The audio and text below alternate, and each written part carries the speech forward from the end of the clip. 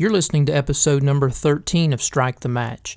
In this episode, my guest is Samuel Chang, former executive director of the International Orality Network. Samuel and I spend our conversation talking about orality and missions today. We presently live in a world in which billions of people can't, won't, or prefer not to learn through reading. So as people of the book, how do we communicate this never-changing gospel in our ever-changing world? So with that in mind, let's...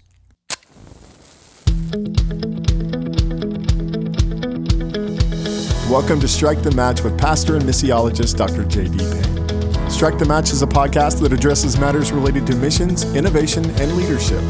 Now here's J.D. During the mid-15th century, a new form of technology was being used that would bring literature to the masses. You guys probably heard of a guy named Gutenberg. He had been experimenting with a printing press that used replaceable and movable letters. You know, one historic day, he was using such movable type, and he actually ended up producing the world's first book, and that was the Bible, and it would change the world. For the next 500 years, his invention defined the world of publishing. However, it was the Bible itself that would forever change the way the world thought about the Christian faith. As it has been said, from that moment on, the Christian faith has walked on literate legs. And we living in the West, we often default to that assumption that we have the Bible. We have it in many languages. We read all the time, not just the Bible, but all kinds of resources. But about 4 billion people in the world are referred to as oral communicators, people who can't or don't or won't take in new information by literate means. Today on Strike the Match, I have a brother with us who is an expert in this area of oral communication. Samuel Chang, he is with us today. We're excited to have him on the program. He was formerly the executive director of the International Orality Network and also was the chief operating officer for Trans World Radio, an international Christian media organization. He has just recently accepted a call to serve as the CEO and president of an organization which will be announced later, so we'll just have to wait on that. He has been an author contributing to many works, and he's got a work that he has co-edited with Grant Lovejoy called Beyond Literate Western Context that we're also going to be talking about on the program today. So, Samuel, I want to welcome you to Strike the Match, brother. JD, thank you for inviting me onto your podcast. I feel privileged to be speaking with you and your audience. Man, it is an honor. And you were telling me before I started the recording that we're talking to you and you are in a rural area in Hong Kong. Is that correct? Yes, it's very rural. In fact, we're right next to the country park in Hong Kong. Well, how about that? And you have, if I understand correctly, you've been there, you and your wife have been there for 24 years? That's right. We were sent once out in 1991, and God has allowed us to stay here in Hong Kong to minister both to the church in China and now on a global basis as well. So we feel very privileged to be located here. Well, fantastic. I'm amazed at technology, and here, we're talking via Skype, and the clarity is just as clear in that rural context as others that I've spoken to that have just been across the office cubicle from where I sit in Birmingham, Alabama. So I praise the Lord for this opportunity today. So. I do too. Hey, let me start us off by talking about this issue of orality. This is a huge issue, not just in the numbers across the world that are oral learners, oral communicators, but this is an issue that's really beginning to pick up steam within the missions community. For those that are listening that really aren't familiar with what we're talking about, I mean, what do we mean when we talk about orality? Well, probably the easiest way for us to describe it is how a individual or a community receives the information, process that information, remember the information, and then pass on that information. So from my studies, it's that there are large numbers of people that they don't necessarily think so much in terms of linear progression. Am I correct on that? Logic. Yes. Yes. Yes, that's correct. In fact, if you will, from the Gutenberg press that you have described earlier, all our thinking is much more sequential. Simply even just when we think about the text, the way it's laid out in sequence and in a very uniform way. So it's much more linear based. Oral learners, by and large, are thinking many different ways, and they receive the information not just textually, but they would prefer to receive the information via music, songs, dances, poetry, chants, drama, visual arts. So it's not restricted to a textual transmission of understanding, but it's much more in terms of how they naturally receives the information in their own culture. And it's different than the way that we have been used to in the past. So when we talk about oral learners, some of them obviously would be illiterate, but it's not exclusively those that are illiterate. Is that correct? Yeah, that's true. We categorize that global population in such a way that we say, yes, there are illiterate people, but there are many more who are functionally literate or who are highly literate. And so we categorize something like this. There's 300 million people who are without a single script in their own language. And then we say there's approximately 2.4 billion who are children and youth and falls in the category of being semi-literate or below literacy rate, simply because they're highly literate people. And then there are approximately 1.7 billion or so who are just below the literacy rate that is pronounced by each individual country's government. And so they're not at the literacy rate, but they're below it. And there's approximately probably a little bit over 1.3 billion thereabouts, who are highly literate people, but prefers to learn in an oral manner. And that means people who might even have PhDs, who are highly literate, but prefers to learn in an oral visual manner. Wow. So I mentioned earlier the number 4 billion. I was doing the math as you were just now speaking. So we're looking more along the lines of 5 billion. I mean, is that correct? Right. Dr. Grant Lovejoy, in one of the research pieces that he had done, he had calculated approximately 5.7 billion. And so that's a huge population in which it's a data set that we have to contend with to think about how do we bring the gospel forward to them in a meaningful way. And that's that was the next question that I was wanting to ask you about. So this reality of an enormous amount, the overwhelming, if we say 7 billion people in the world and you're looking at 5 billion plus people would be oral communicators, what does that practically mean for us when it comes to taking the gospel to the nations? Right. I think God uses every single method that's available, and so I want to say that God uses however ways and means that He brings the gospel forward to people. Now, having the data set in front of us, one of the ways that we have to think about is how people receive that information, and if oftentimes we use a textual means of transmission of the gospel, that might work, but it might work better if we used it in terms of storytelling form, in terms of arts form of visual arts, maybe using drama and maybe using music.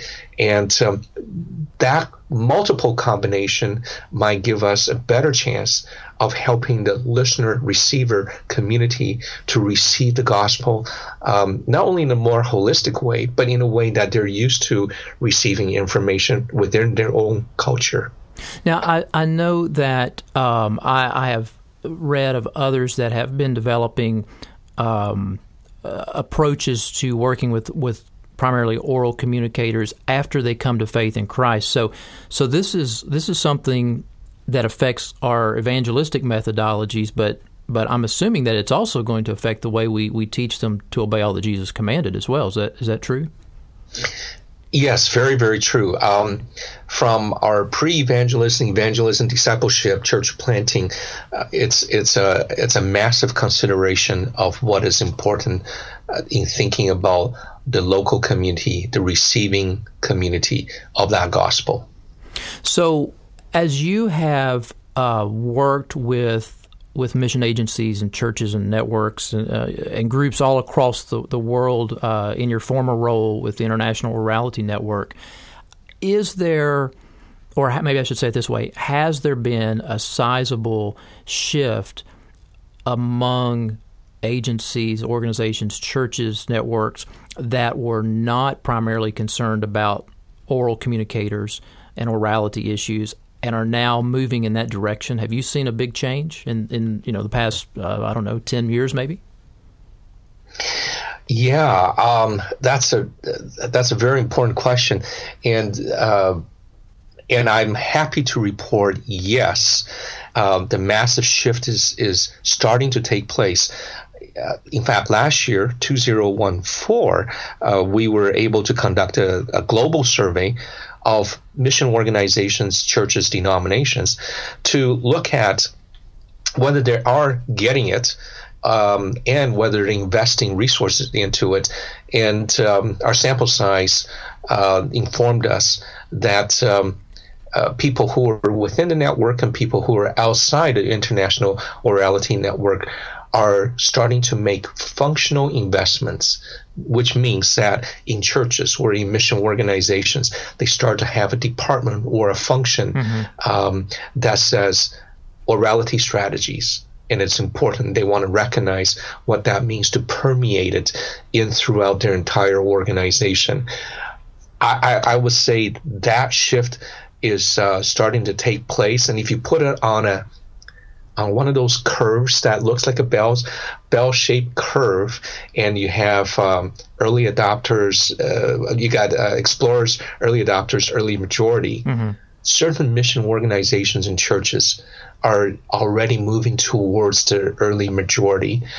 And then we're seeing other sectors, including theological education, that is slowly moving into early explorers, just wanting to see how does this work within their own education setting. So we're very, very thankful to God that this has become a notable trend within the missions and church world. Yeah, and I, before coming to the Church of Brook Hills, where I'm presently serving as one of our pastors here, I spent 10 years as a seminary professor, and then even before that, about 3.5, 4 years actually teaching at Bible colleges.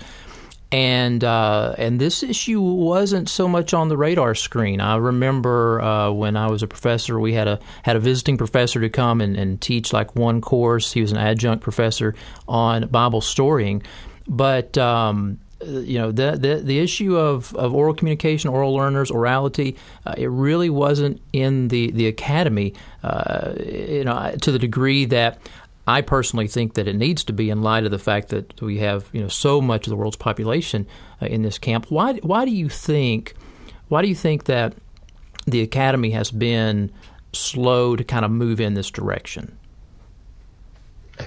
Wow, that's a large question. I'll just put you on the spot there. There we go. Yes. And I'm dithering for time. Well, you're fine. Here are a couple of thoughts to that. One is that the academy, they have been entrusted and become stewards of knowledge, and that stewardship of the knowledge is how they have guarded the very foundation of education. And they've been doing that very, very well. Mm-hmm. And when people have been doing that extremely well, they will ask, why do we need to change? So that has been part of that slow process that that is notable. Second, I think, is that when you're doing oral training, many times over, there's no real text that's involved with it.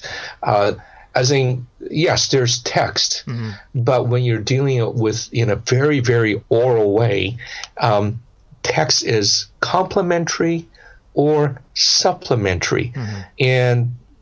and that's not the model of the academy.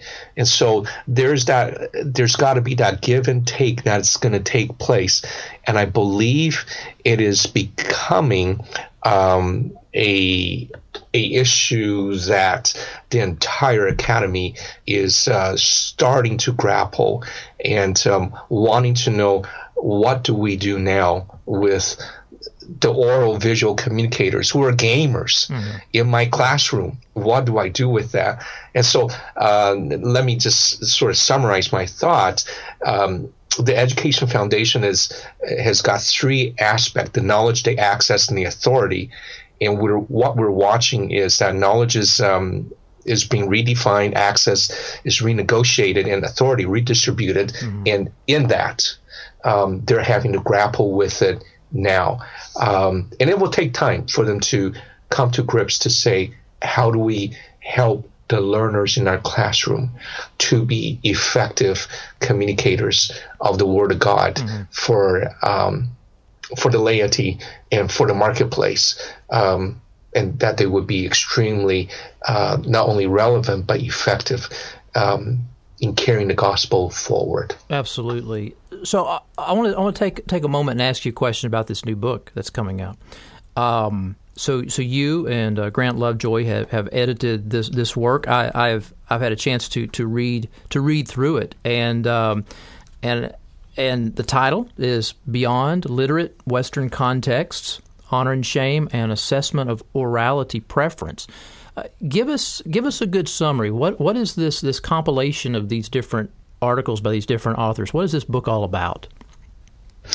This book is about two large subject matters. One having to do with honor and shame, and second has to do with the assessment of orality preference within the classroom. And these are two large pieces that theological educators have been grappling with at the ground level, both within the institution of formal training and also in a larger sector of non-institution, non-formal training. And so the honor and shame piece has to do with the entire worldview area. If the majority church, their worldview is much more honor and shame driven, right, and less so guilt and innocence driven, then how do we minister to them in that mindset, worldview mindset? And then on top of that, if you were to assess them, and the assessment process for them is much more guilt and innocence based, how do they receive that, and how do you actually do justice with them in terms of how good they are in what they have studied? And so these are two things that came together at the Houston Baptist University consultation last year, which Grant and I, Dr. Lovejoy and I were able to edit the book together. And we're very thankful that, for example, this is enough of a notable topic, and that Christianity Today has picked it up in their March issue of the subject about the power of shame. And I'm so thankful that you're willing to not only read it and to discuss it together. And thank you for mentioning the book, because it is important for the church. Oh, my pleasure. I mean, I like how how you, because I know that you've been a part of matters related to just orality in general, but I like how you have taken these two areas, honor and shame, which is becoming a major issue in mission discussions today as well, and recognizing, as it's pointed out in this book, that in many of the honor and shame societies, they're predominantly oral communicators, and you're wedding those two worlds together and helping us think through that, not only theologically and biblically, but also practically. So, that I commend you on that. That's exciting. It's not an easy read. I mean, it's very academic, right?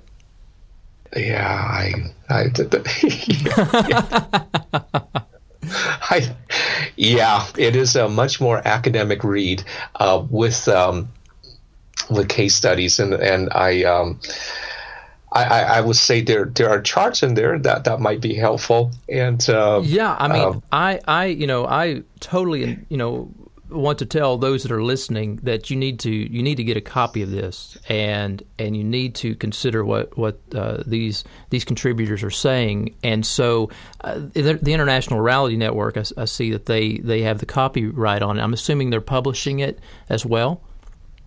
Yes, that is correct. How can how can people order this book?